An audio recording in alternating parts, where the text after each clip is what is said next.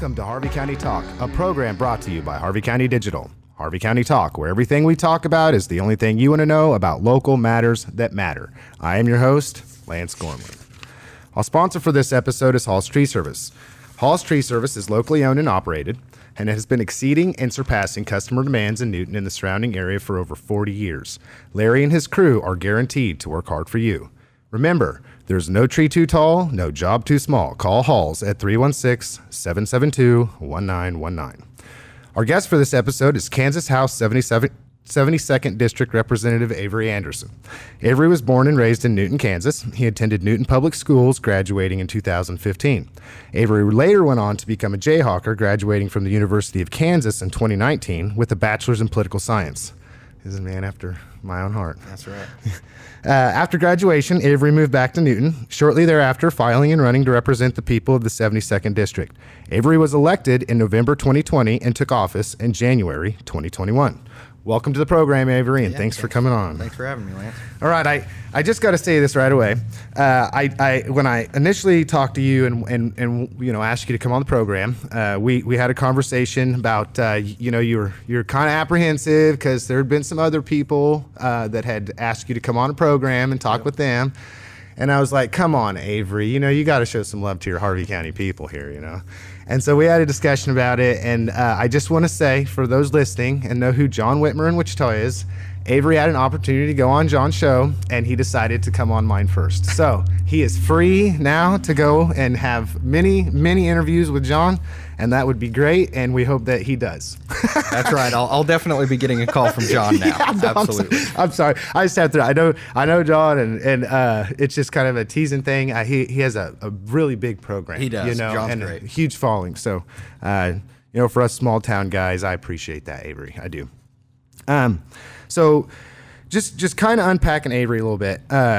You're a Newton native, so you were what? Born in Newton? Born and raised. Born and raised in Newton, yes, sir. Okay. And then where did you, for Newton people, where did you go to elementary school at? Yeah, so I went to Northridge Elementary. Cool. And then went to Santa Fe, and I was kind of the part where they switched up the 6th, 7th at Santa Fe and then moved us over to Chisholm in 8th grade. And so I was there during the switchover, so went to Chisholm during 8th grade, and then obviously our one Newton High School. Bet. That's awesome. So Rayler through and through. Yep. Rayler through and through. Okay.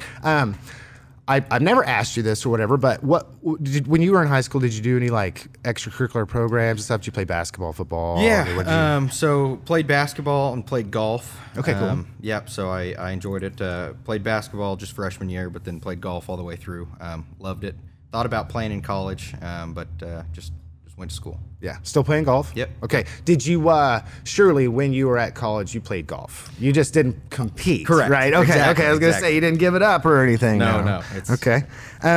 So you're in high school, you're getting ready to graduate, you got options, so you could say you want to, go be K-State, Wichita State. I'm sure you had some options where you wanted to go. Why specifically did you want to be a Jayhawker? Yeah, I think since diapers, I grew up a KU fan. Okay. And so watching KU basketball and even football growing up, I absolutely loved it, and that's kind of, if I didn't play golf in college, I knew that's where I was going to end up. Cool. Yep. Very cool. Yeah. No. So, is your alumni?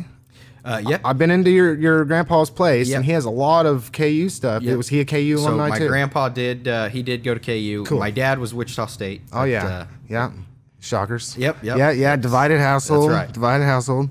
But that's cool. So you followed in your grandpa's footsteps. Absolutely. Yeah. He was probably proud of that. Yep. Buddy. Yeah. Yep, Yeah. he was. So while there, any notable things like what's something about KU that you really enjoyed? Well, I touched on it briefly, but big KU basketball fan, Okay. and I think I missed 3 games in 4 years there, so Very cool. Went to a lot of games there, but no, I mean the campus is beautiful. The political science program is great there, and I absolutely loved KU. Very cool. Very cool. Yeah. So, I guess moving on. After college, right? You graduated. Okay. Did you think about going on to get further education at that time, or were you just kind of set on, I need to go home and take a little bit of a break, or what? Yeah. So absolutely. Thought about going to law school. So when I graduated, I actually went to Washington, D.C., and interned for Senator Roberts, and it was kind of a post-graduation internship. And when I came back, I actually planned on going to law school, and then jumped into running for office instead. Okay. Opportunity presented itself. Yep. That's what happens sometimes. We have our mind going in one direction, and something changes. That's right. So you get back. Of course, during that time, that would have been really close to, well, when the election was, right? Yep. So then you're looking at it, and I know the consensus was in the community at the time that there was a lot of disenfranchisement maybe with the current or the sitting representative at that time. Yep. And so I know even myself included with that. Sure. I think a lot of people had that consensus, and that's why you were elected. But with all that being said, so you get back and you're looking at this as an option. What made you decide to finally drop the hammer? Yeah, like you said, definitely. I don't think that our representative at the time was representing the district the way it deserved or should have been represented, and so we needed a switch. And it was a four-way primary, obviously. And so I think we had good conservatives in the race, and I thought, go out and talk to as many folks as possible, and I thought that our past representative was beatable. Yeah. And I jumped in and knocked on a lot of doors and talked to folks, and it worked out. Yeah. Yeah. And that was really good. I was very, in the end, very glad, to see you be successful. Well, thank honestly. You. Absolutely.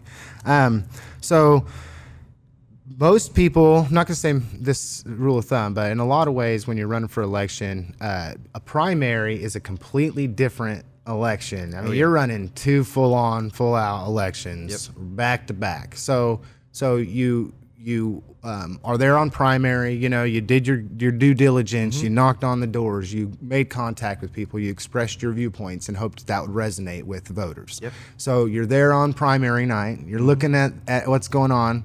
Put me in Avery's state of mind right then. Yeah, I felt like it would be close. I definitely didn't go into it 100% thinking that I was going to walk away with it. I knew it was going to be a close one. But as the results came in, it was obviously a very fun night towards the end. But then right when that was over, it's get back to work to do the real job of beating the Democrat incumbent, and that's why we all got in the primary. In the first place, mentioning that, you say on the primary night, I don't know very many primaries where you have four candidates running. So it's kind of hard to, when you're strategizing, how do you cut that cookie? Yeah, exactly. It's like you don't have one person. Right. You have three different people that in a primary you're running against. Do you think, in just your opinion, does that change some of the dynamics of what can happen in a primary? Absolutely. I think our four-way primary was the only four-way that cycle. We had the largest, and you definitely have to look at it differently. You have to look at everybody who's in the race and talk to folks differently that way because they just have so many choices, and you've got to tell them why you're the best candidate. Yeah, and that's good, and that's challenging in and of itself, especially when we're coming from a situation. I know at that time it was.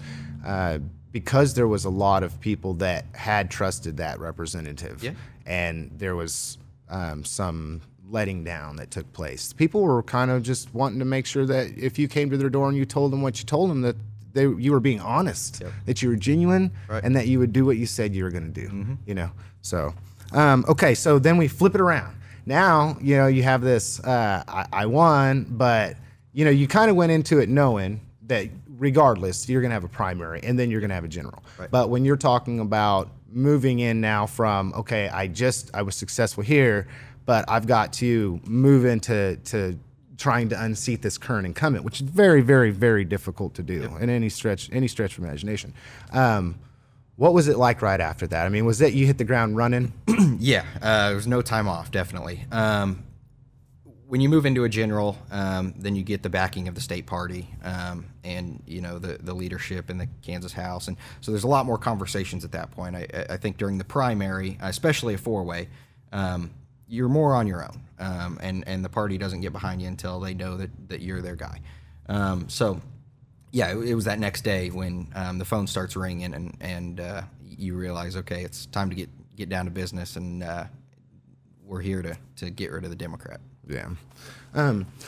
So when you were running for, going out there and knocking on doors, and I'm going to say not so much a primary, but when you started moving into the general and you started making contact with people, what did you ever have any negative experiences while doing that, Sure. where you were just like, wow, whoa, hey, or I mean, it can't all be peachy keen. No.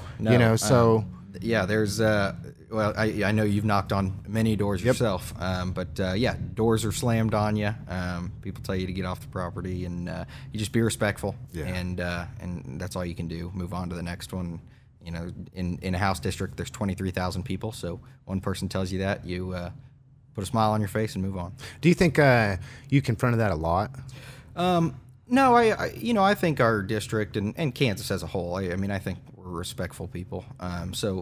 But politics in today's day and age has just gotten so divided that it happens.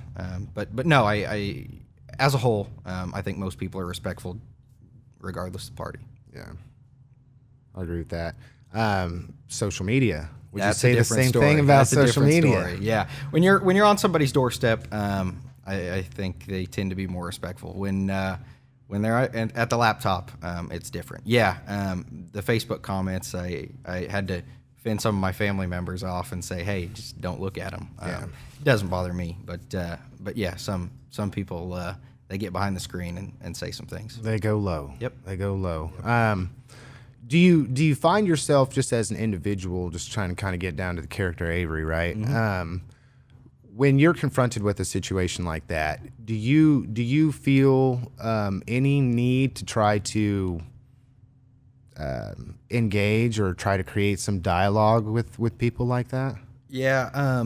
No, I try not to. I don't think you're ever going to win it on social media.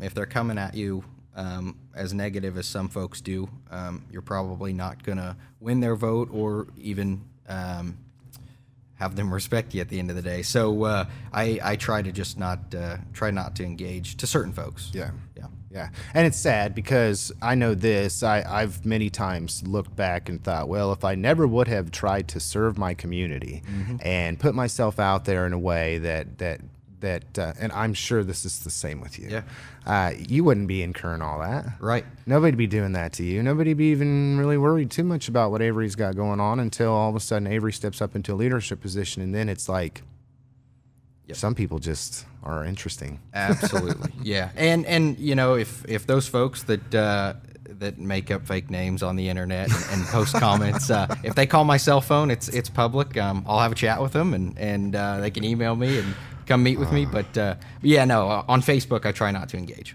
Yeah. I try to be respectful and polite as much as I can, especially when people are going for low blows. So the general election was somewhat different because that was during the COVID pandemic. So can you kind of explain what obstacles you felt that you experienced because of that? Yeah. So I think at a local election, like I said, 23,000 folks in the district, the number one way to get out and tell people why you're the best candidate and you should represent them is knocking on the door. And that made it difficult with COVID, but still went out, ring the doorbell, take 5 or 6 steps back, and just if they have an issue with it, move on. But most people, as long as you were, distanced, you could still have a conversation. But it did make it more difficult. You wear masks, and you just give the precautions. So if those folks, felt like you didn't want to overstep your boundary with some people. You're trying to respect them. Exactly. For all intents and purposes, you're showing them that you're respected. Yep. So then take me back to election night, right? You're doing this the second time around. Yep. Okay. And you've done everything you can. You've knocked on all the doors. It's that day. You're at that point where nothing else you can do. You're grappling with yourself type thing. What was in your head? Yeah. Once again, it was sort of like the primary. I didn't go into it feeling like, okay, we've got this 100%. I felt good. I had seen some polling right before, and it looked positive. It was a coin flip, which to me, if you're running against an incumbent, you're in a coin flip race. I think that's positive. Yes. I think at the end of the day, the folks of Newton and Harvey County just felt like it was time for a change, and we saw that on election night.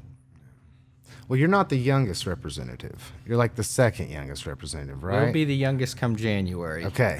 The one younger than me lost in the primary this cycle. Okay. I'll keep my political. Yeah. So you get to be the representative that's the youngest Kansas state representative serving. Were you the youngest elected? I tried to look on some data, man, and I hate to say it, but No, that's all revolving. Yeah. So Representative Coleman out of Wyandotte was younger than I was. So you're the second youngest. So you're the youngest Republican then. Youngest Republican. Okay, Yes. and he would be the youngest Democrat. Correct. And you didn't have a challenger, and he got unseated. He did. Okay, just wanted to clarify that. Yep. Yeah.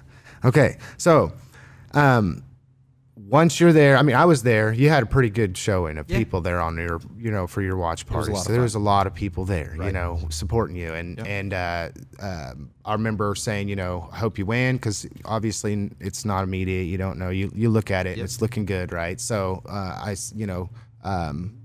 remember just thinking as I left there, man, I bet Avery has lot on his mind right now. And so take me to that. Okay, you're there and you're watching, that first bolt comes out, it looks good, still don't know. I mean, is there any kind of are you about ready just to fall out? All these people are here, they're watching me. If I lose, everybody's here. Absolutely. So it being my first race outside of the primary, I didn't know what to expect. And so when the first dump came in, and it's typically how it goes with advanced ballots and mail. We were down, and it slowly trickled away, and worked out at the end of the night. But it was a stressful one for sure. But by the end, it was great. We had a lot of folks there, and it was a blast. Yeah, because after that, if I remember, after that first came in, it was early in mail-in ballots, I think is what a lot of them were. Then those. That second time around, it was pretty obvious. Yeah. I mean, when that second bump came, it's like, man, that's probably not gonna, Yeah, election day voting was big that cycle, and it favored Republicans heavy. Yeah. So you get elected. The next day, did anything change? No. The next day after. Yeah, my phone rang a lot. Outside of that, then it was start talking to other elected officials at the state level and try to prepare. We had leadership elections a month after that, and so you start talking to folks running for leadership, and then a few weeks after that, you're going and hitting the road running, and it was.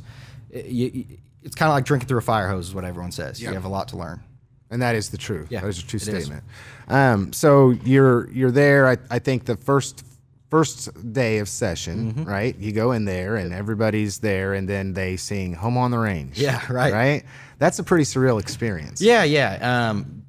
It was a blast walking in the House chamber. So the night before session started, I walked around the Capitol with my family and kind of looked around, walked in the House chamber, and it was very neat. And then when you're there on the first day, you get sworn in, and it was surreal. Surreal. Yeah, that's a good word for that. Yeah, that's cool. That's cool. Have you got pictures and all that? Absolutely. Yeah, good.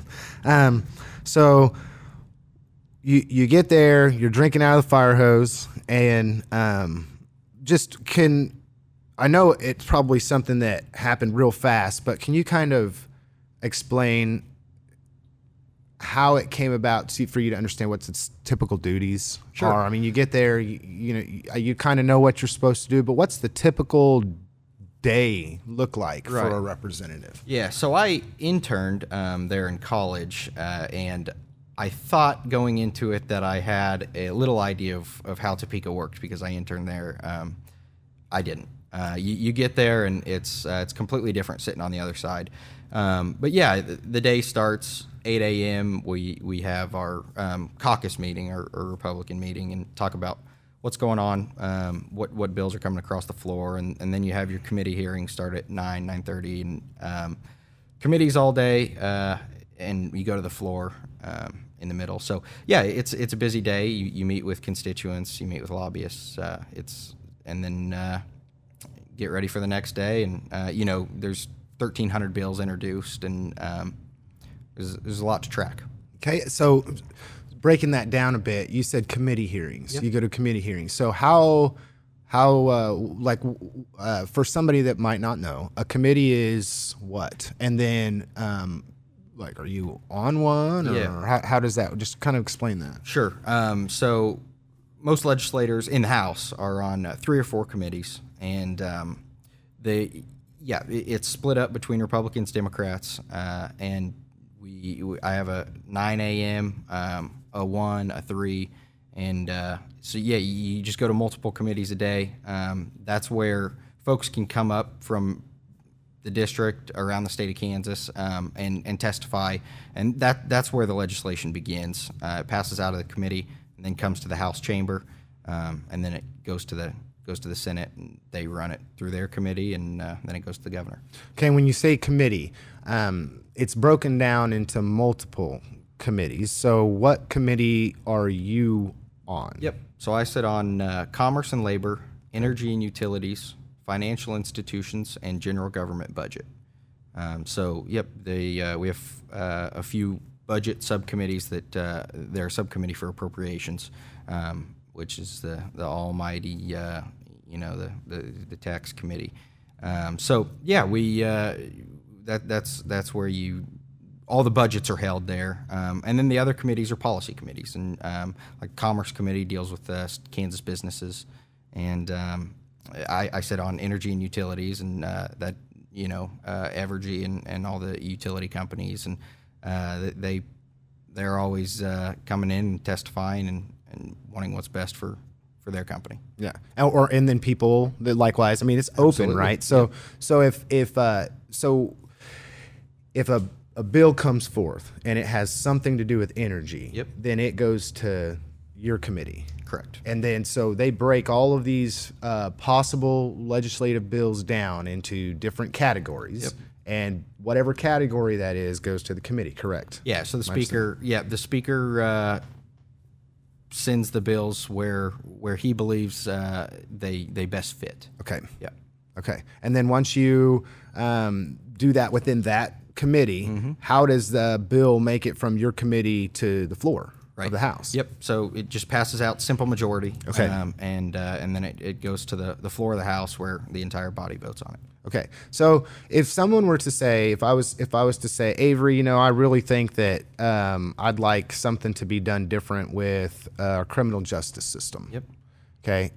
Even though you're my representative and I call you about that, would that be a situation where you would just refer me to someone else? Or So if I can help you with the question, I'll absolutely attempt to. But there's a criminal justice committee chaired by Representative Owens next door, and so he does a phenomenal job with that. And it's up to the next speaker, which should be Dan Hawkins, and he'll choose the next chairs. And so we'll see if Representative Owens keeps that or does something else. Okay. But at the time, probably refer you to that chairman, and he can help you out. Okay, so you're on these committees, Yep. But every year there's a possibility that they could just, I say they, Sure. but it would be your House Majority Leader, Yep. and they would make the decision of what committee you're on just by fiat. Yeah. I mean, they get elected by everybody to be the leader, and then they tell everybody, hey, I'm delegating this responsibility to you. Right. So we go up early December for leadership elections, and it's every 2 years we do this. Okay. So right after the election. And the speaker, after he's elected or she, through our caucus, the Republicans, they have full authority to do whatever they'd like with committees, and they're also in charge of offices where we sit on the floor, even down to the parking spots in the garage. Really? Yep. Huh. Interesting. That's good knowledge to have. There's a lot of authority to come from a majority leader. There is. That's interesting. So since you've been elected, what's one thing or something that's personally been the most challenging thing you've experienced so far? Yeah. I think it's one of the more fulfilling things, but also challenging things, is constituent contact. I absolutely love it, but there are times, especially my first year with like unemployment, we had a bunch of unemployment fraud in the state, and folks could not get into the Department of Labor. They couldn't get their phone calls answered. And just to hear the stories that come from people, I mean, there are neighbors here in Newton and Harvey County. It's tough to hear that sometimes, but you just got to keep pushing and try to get them as much help as they can. And that was a specific issue with unemployment, but there's issues all the time, a wide variety of them. And so, but it's also great when you can help them out and get them what they need. Yeah, you're getting hundreds of emails a day. Yep. So for those listening, if your representative takes the time to respond to you, that's a pretty big deal just in general. Try to get back to everybody. Like I said earlier, phone calls or phone numbers public. Give me a call, and I'd love to chat. But yep, email, get back to everybody as soon as possible. Very good. So you explained the challenge, right? Yep. What's something that's just been a surreal situation? So what's the thing you've enjoyed the most? Yeah. Getting to see a lot of things that I don't think I would have before. Get a tour nuclear plants and go see the prisons around the state. And I like to take advantage of those opportunities every chance I get. Because when this is done, those invitations stop. But I think that not only do they help when you come back and deal with constituents and it gives you a breadth of knowledge of what's going on around the state, but it just helps you in Topeka when you're deciding how to vote on issues and debating legislation. So yeah, that has kind of been one of the bigger deals that I've enjoyed in Topeka, is getting around and seeing everything around the state. Yeah, I think that would be a really exciting opportunity. Yeah. It's definitely put some. It's interesting that you said that, because I think a common misconception that a lot of people have is that like you're supposed to be the know-it-all. Yeah, right. You're supposed to have all the answers. Another thing I think is interesting is, well, why can't you do something about this? I come to you with some problem that I have, and I'm asking you why you can't do something. Mm-hmm. And then when you have to explain the bureaucracy of government like you've done, and it's not so easy on the communication point, right. Sometimes. And so it's, to me, very comforting that you're somebody that would definitely want to go and be there in those places so you can learn as much as you can. Yep. Because you can't be a know-it-all, can you? You can't. I mean, if you ever had to just say, I don't know, and that's just not accepting, somebody not accept that. Right. Well, and there's 25, 27 some committees, and like I said, I sit on 4 of them, and so you can't know what's going on everywhere. If there's legislation going on in another committee, you may hear about it, but you're really not going to talk about it until it hits the House floor, and then you're voting on it. Yeah. There's a lot of legislation that goes by that you don't necessarily get to see until it's in front of you. We don't have a bunch of staff up in Topeka personally, and every bill that comes up you can't follow, and so it's tough to be a know-it-all. Yeah. And then something I've heard a lot of representatives that I've talked to over time, and just you could maybe affirm this or not, but that when you step foot in Topeka day one, it's a rat race until session is over. Yep. I mean, it's like trying to do 5 years worth of work in 6 months. Yeah, and technically we're up there for 90 days is the legislative session, and so it goes quick. You cram a lot into those 90 days. We don't start the budget committees till 3 weeks in. You've got to prepare it, and so that even gives you less time. And so it's like you said, it's a rat race. Yeah. And just going in a little bit more on that. I know when I was looking at the prospect of what that job entails, it's very difficult, especially when you think about family dynamics. Mm-hmm. You think about it, and you really come to the understanding that the people that are doing that are serving. Yep. They're serving. And I think that's lost on a lot of people. But, when you go up there and you're in the rat race and you're there for 90 days, then you still have to come back here and have a life. Right. So that complicates what Avery could do in his career. Yep. Right. You know, and you really are, because it's not a great paying job. I mean, for anybody that thinks that you're going to go buy a nice car on a representative's wage, it's probably not going to happen. Yep. $88 a day. $88 a day. Yep. Just think about that. It's unbelievable. And many times, and I'm not going to even get you into this, but yeah, I've thought about maybe the possibility of them hopefully at some point in time choosing to compensate some of our representatives a little more, because I think this is my opinion, that in states that have full-time legislatures, that they can be somewhat more productive because there's more time. It's a professional legislature. Yeah, the conversation comes up every year, but it's tough to move. The deal is the legislature is the one that would have to vote for a pay increase, and it's always a difficult conversation, and it just hasn't happened. I think since the mid '80s, they've been paying $88 a day. Yeah, that's crazy. Okay, well, thank you, Avery. Yeah, and as always, whoever our guest is, we just give them an open mic to say whatever you would like to say to everybody listening. Yeah. Speak directly to the hearts and minds of Harvey County. What do you got? Well, I think the timing is perfect for this, because I'd just like to say to Newton, Whitewater, City of Sedgwick, and the rest of Harvey County that I represent, thank you for putting me in for another 2 years. I enjoyed the first 2 and tried to work every day for the constituents of the 72nd District, and hope to do that for another 2 years and talk to as many folks as possible. But really appreciate everybody's faith in me to lead the 72nd District. All right, no pressure. Yeah, that's right. No pressure. Thank you, Avery. Well, there you have it, folks. And thanks for listening to this episode of Harvey County Talk. Good day, good night, or good riddance. Either way, we hope to catch you next time. Tune in or tune out.